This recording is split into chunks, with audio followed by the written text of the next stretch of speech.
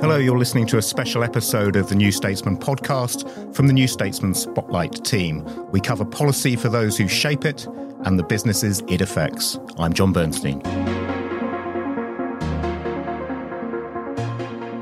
In this episode, we're discussing how businesses can help their local communities by improving digital connectivity. The internet, of course, is vital to our economy, with 82% of jobs in the UK now requiring digital skills, according to the Digital Poverty Alliance. But surprisingly, perhaps, research conducted by Virgin Media O2 Business found that more than a third of people have been unable to complete simple tasks in the last year, such as booking a GP appointment online. Meanwhile, an additional third say that a lack of digital skills has held them back and held their earnings potential back.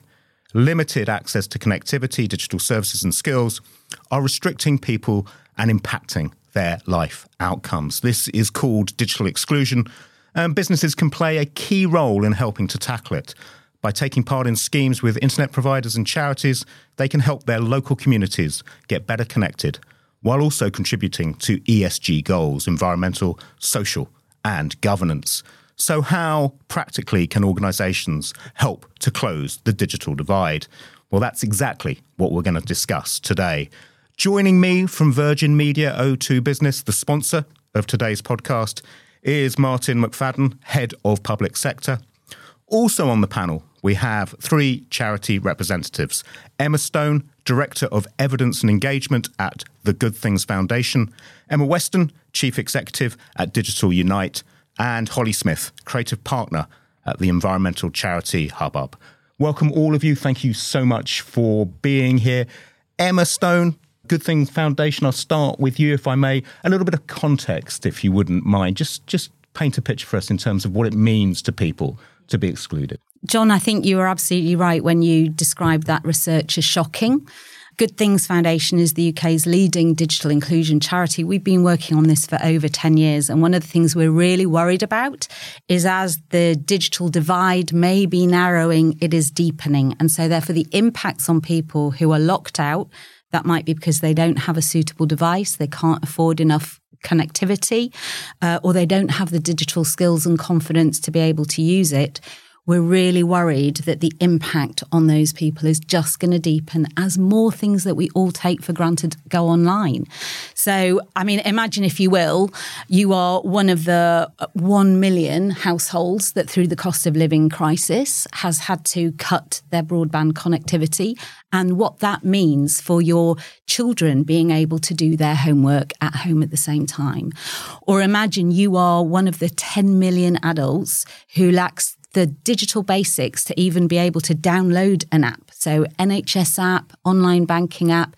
And we know that there are also many people who may have a smartphone, may be able to use it for social media, but that doesn't mean to say they've either got the connectivity or the confidence to then be able to do things like, book a GP appointment, or, as I say, use online banking. And if your local bank has closed recently, it has massive implications for your life. So we are really worried about the digital divide, and it is shocking, as you said. Emma Weston, continuing in terms of painting a picture of the challenges faced, take it from a career point of view. What is the impact? I think from a career point of view, if you don't have digital skills and confidence, you're not getting on those career ladders, you're not progressing, you're not able to get the jobs that are changing, because the digitization of the workforce requires us all to have digital skills. I mean, some recent research that's been out suggests that collectively there's a loss in earnings to UK employees of something like £5.5 billion, which is the gap between the earnings they would have if they had good digital skills and the earnings they have without those digital skills. Our education system requires us to be online. So you've got children exiting their journeys out of education into further education, into employment, are all being impacted by the ability to write a CV, apply for a place wherever you want to go, do the education that's required to get the jobs you want in the future. If you can't use technology, you're locked out from that. So you're disadvantaged from the get-go. And as the other Emma says, those disadvantages are getting deeper and deeper. In 2023, we have over 20 million people without good enough digital skills and confidence in 2023, that's shocking. That digital engagement is about skills and confidence as well as connectivity and access, but of particular interest to Digital Unite is the skills piece. So we're quite focused on those numbers. They're bad numbers. Martin, Emma have painted a picture, depressing in some ways, but what is the opportunity here? What should businesses be doing? I think the important thing is to recognise that businesses need to stake a claim in fixing the challenge that Emma have outlined. And it's imperative that we look at the ESG plans across organisations and how we can address the clear and apparent challenges that have been outlined already. But it's not solely on businesses to address that. It requires the whole ecosystem to come together. And that is to say that it's the responsibility of the private sector, the public sector, and the voluntary charity and social enterprises all to collaborate together. Because no one organisation can address the challenges that have been outlined to the magnitude that they exist today.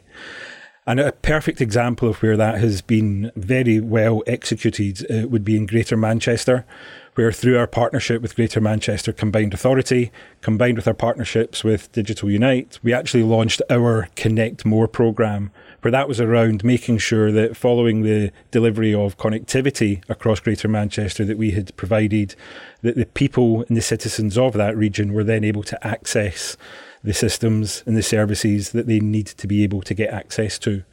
And the success of that programme has been such that we've actually now rolled it out nationally. So Manchester was the birthplace, and we've now come down to London and up to Falkirk in Scotland and lots of places in between, and equally extended that out into the health sector as well, to Emma's earlier point around NHS app and more digitally enabling patients to access data, information and records on there. The partnership has been really critical to the success of it. We couldn't have done that as our own organisation at Virgin Media O2 Business. It was paramount that we had the partnership with my colleagues sitting beside me, as well as with Greater Manchester Combined Authority themselves. And again, the evidence of that is through the partnership with Digital Unite around making sure that we've got the skills available, and Hubbub around putting the devices and Good Things Foundation supporting that as well, to make sure that we're putting them into the hands of those who need it most and then giving them the skills to learn. And that's a team play. And we'll explore those themes and those ideas in a second. And we'll also come back and discuss the whole issue of ESG and how businesses approach that. But before we do so, talking about the practical examples, Holly, from Hubbub, tell me about your partnership with Virgin Media O2 Business. Absolutely. So we've been in partnership with VMO2 since 2020, when we set up the community calling scheme at the start of the pandemic to help digitally isolated people. We obviously wanted to get phones into the hands of people who needed it during that time. And since then, we've connected 16,000 people, so that's 16,000 phones out into the community, through community groups, into the hands of people who need phones and connectivity. And we had a huge success from asking the public, and mostly from Virgin Media O2's business connections. So going through their network to ask their business partners if they had phones to donate, both as individuals, employees giving up their phones through staff engagement programs, and also as a business, looking across their offices and seeing where they had phones left over. So this was about getting the phones that weren't in use. I mean, I'm kind of thinking very old phones, but presumably not just old phones.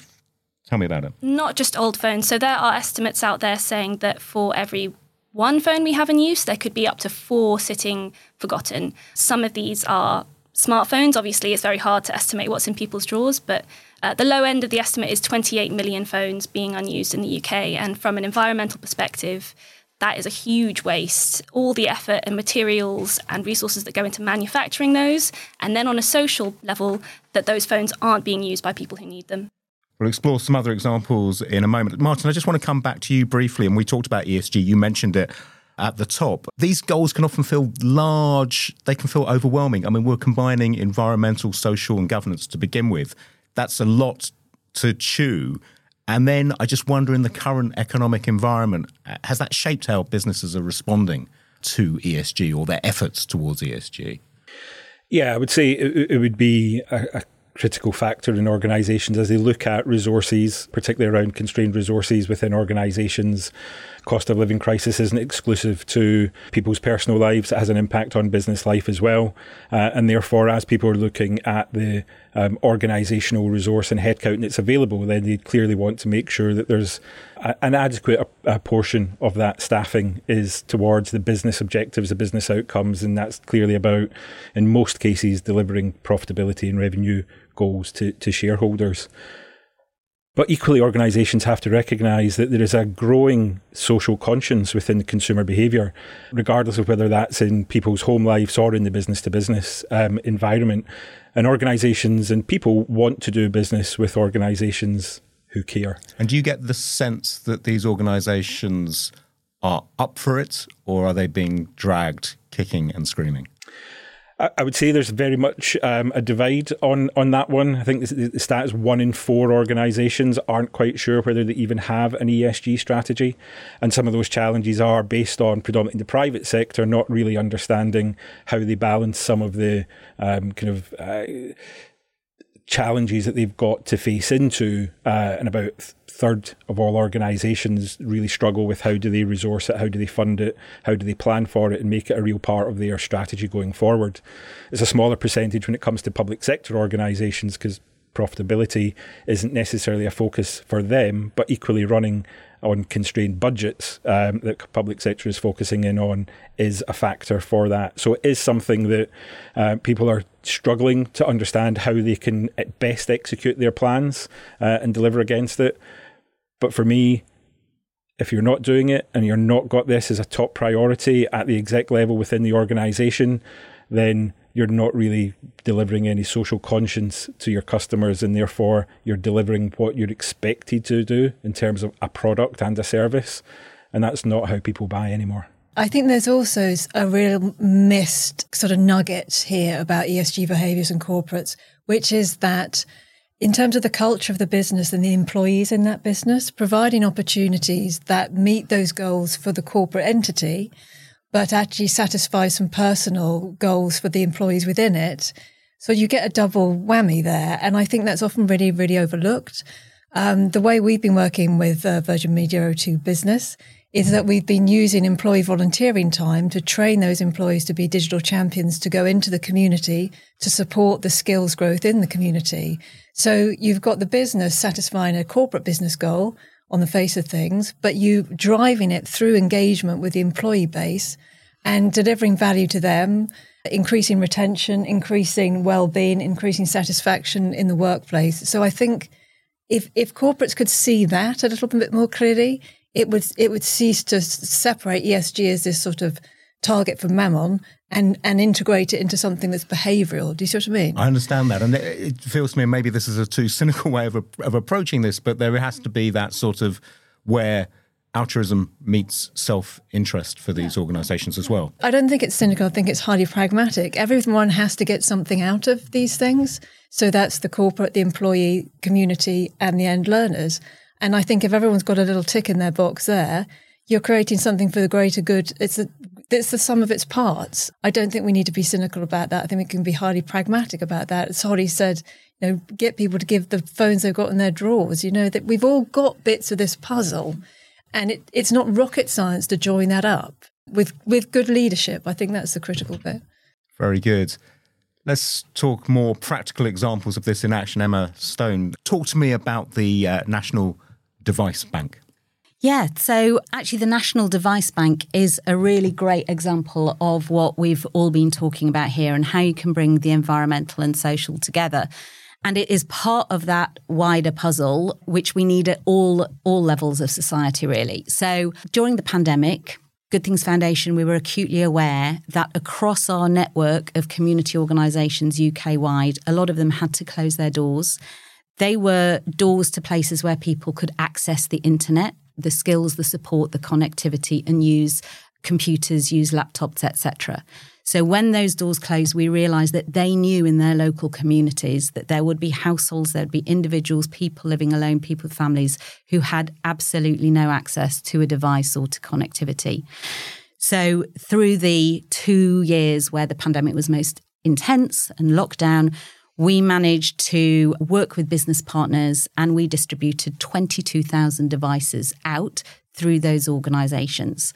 those were new devices. So coming out of the pandemic and really for us thinking about how can we support more environmental sustainability as well, we wanted to think how can we change that model, therefore setting up the National Device Bank to invite businesses of a larger scale and businesses who may be in areas where there isn't a local scheme or a local repair cafe to think how they can donate their unwanted end-of-life IT, because what's end-of-life IT for a business still may have several years of good life left in it that we can then distribute out to organisations in our network. So we're working with 70 businesses at the moment. Many of them have already donated. Others are actively exploring it. They're from different sectors, retail, publishing, as well as tech and telecoms. And the brilliant thing is that we're able to pair those devices, the ones that are of a good enough quality to be refurbed, with free mobile data from the National Data Bank, which is something that Virgin Media O2 was brilliant enough to work with us and to get that set up, which also just speaks to that point of collaboration across businesses as well as with the public sector and with the voluntary sector. And just to take you back to the beginning of that project, it took a pandemic. So it took a pandemic for us to think about what additionally we could do around devices and data connectivity. We run a national network. We've got over 3,000 different community organisations, libraries. There are some housing associations, homelessness hostels, a real mix of organisations in that network. And what they all have in common is in a smaller or larger way, they try to respond to local needs. And up until the pandemic, predominantly, we focused on supporting people to get online, to use our learning platform, Learn My Way. So it's that basics around being able to learn how to use the internet. It was the pandemic that really shone the light on, actually, we need to enable people to access that in their own homes when they're out and about, not only in valuable places like libraries and community centres, but in their own homes. Because really, with the rate of digital transformation happening across every service, every sector, everything we do, you know, from health to jobs to learning to just keeping in touch with your family and keeping in touch with the news, you know, all of that now needs digital. And so that's where our new strategy is focused. I would say, John, just to kind of bring in on the timing of it and pandemic related, it was something that we'd been working on, the partnerships, as we put in our response to the procurement from Greater Manchester Combined Authority, which was pre-pandemic. And as part of that, we had clearly worked with Greater Manchester to understand the challenges that they faced and how they wanted to address the economy and homelessness, for instance, that they had. And as part of the procurement process and our response, they clearly had social value embedded within the procurement. And what we've just been talking about was largely underpinned by our response within that procurement as to how we would address some of the challenges that Greater Manchester were seeking to do through the procurement as they acted in accordance with the Social Value Act and putting that into their procurement.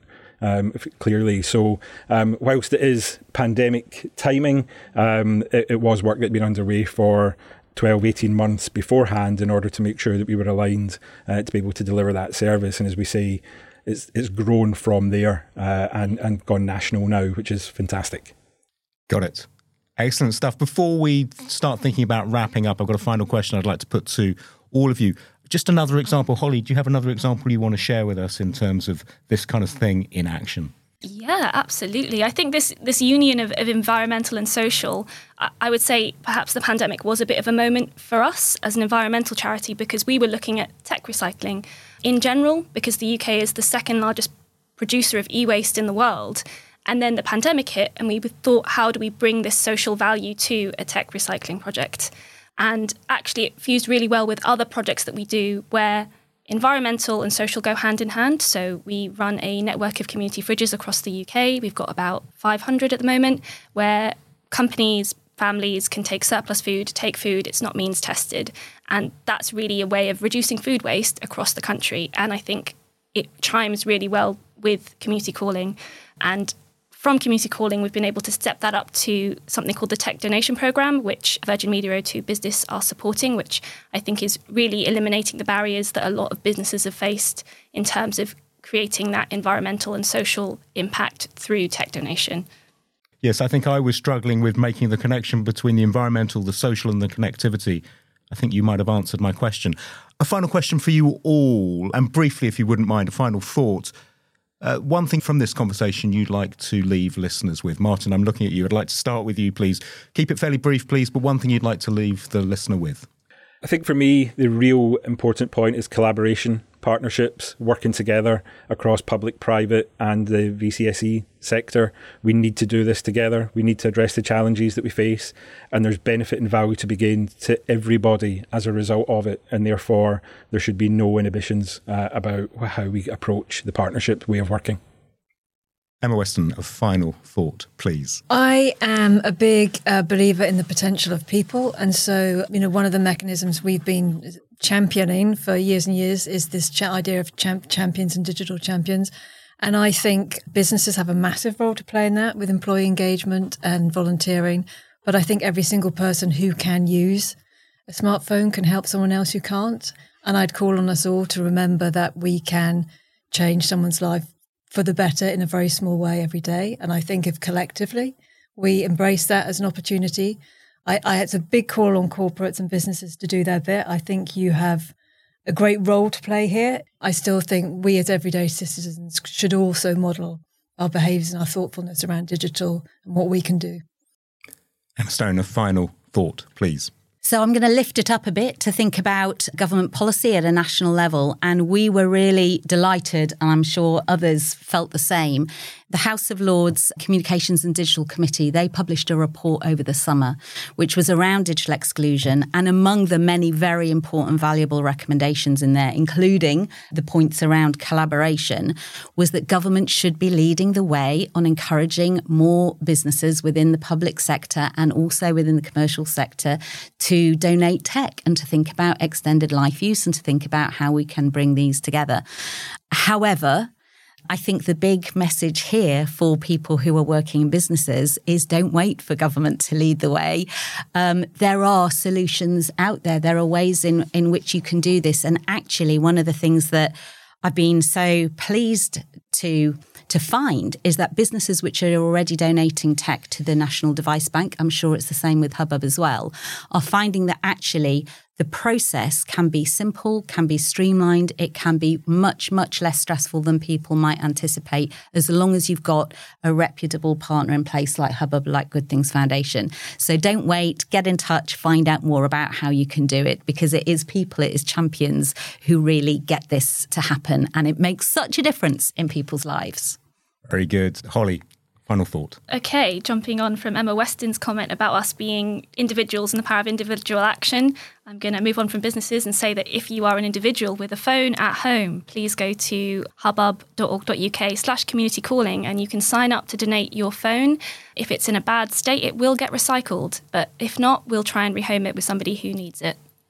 Well, that's all we've got time for. Thank you very much, Holly, Emma, and Martin. If you've enjoyed this podcast, you can find more of Spotlight's policy reporting in our standalone podcast feed or the New Statesman's Spotlight website. The links are in the show notes. I'm John Bernstein. Our producer has been Catherine Hughes. Thank you all for listening.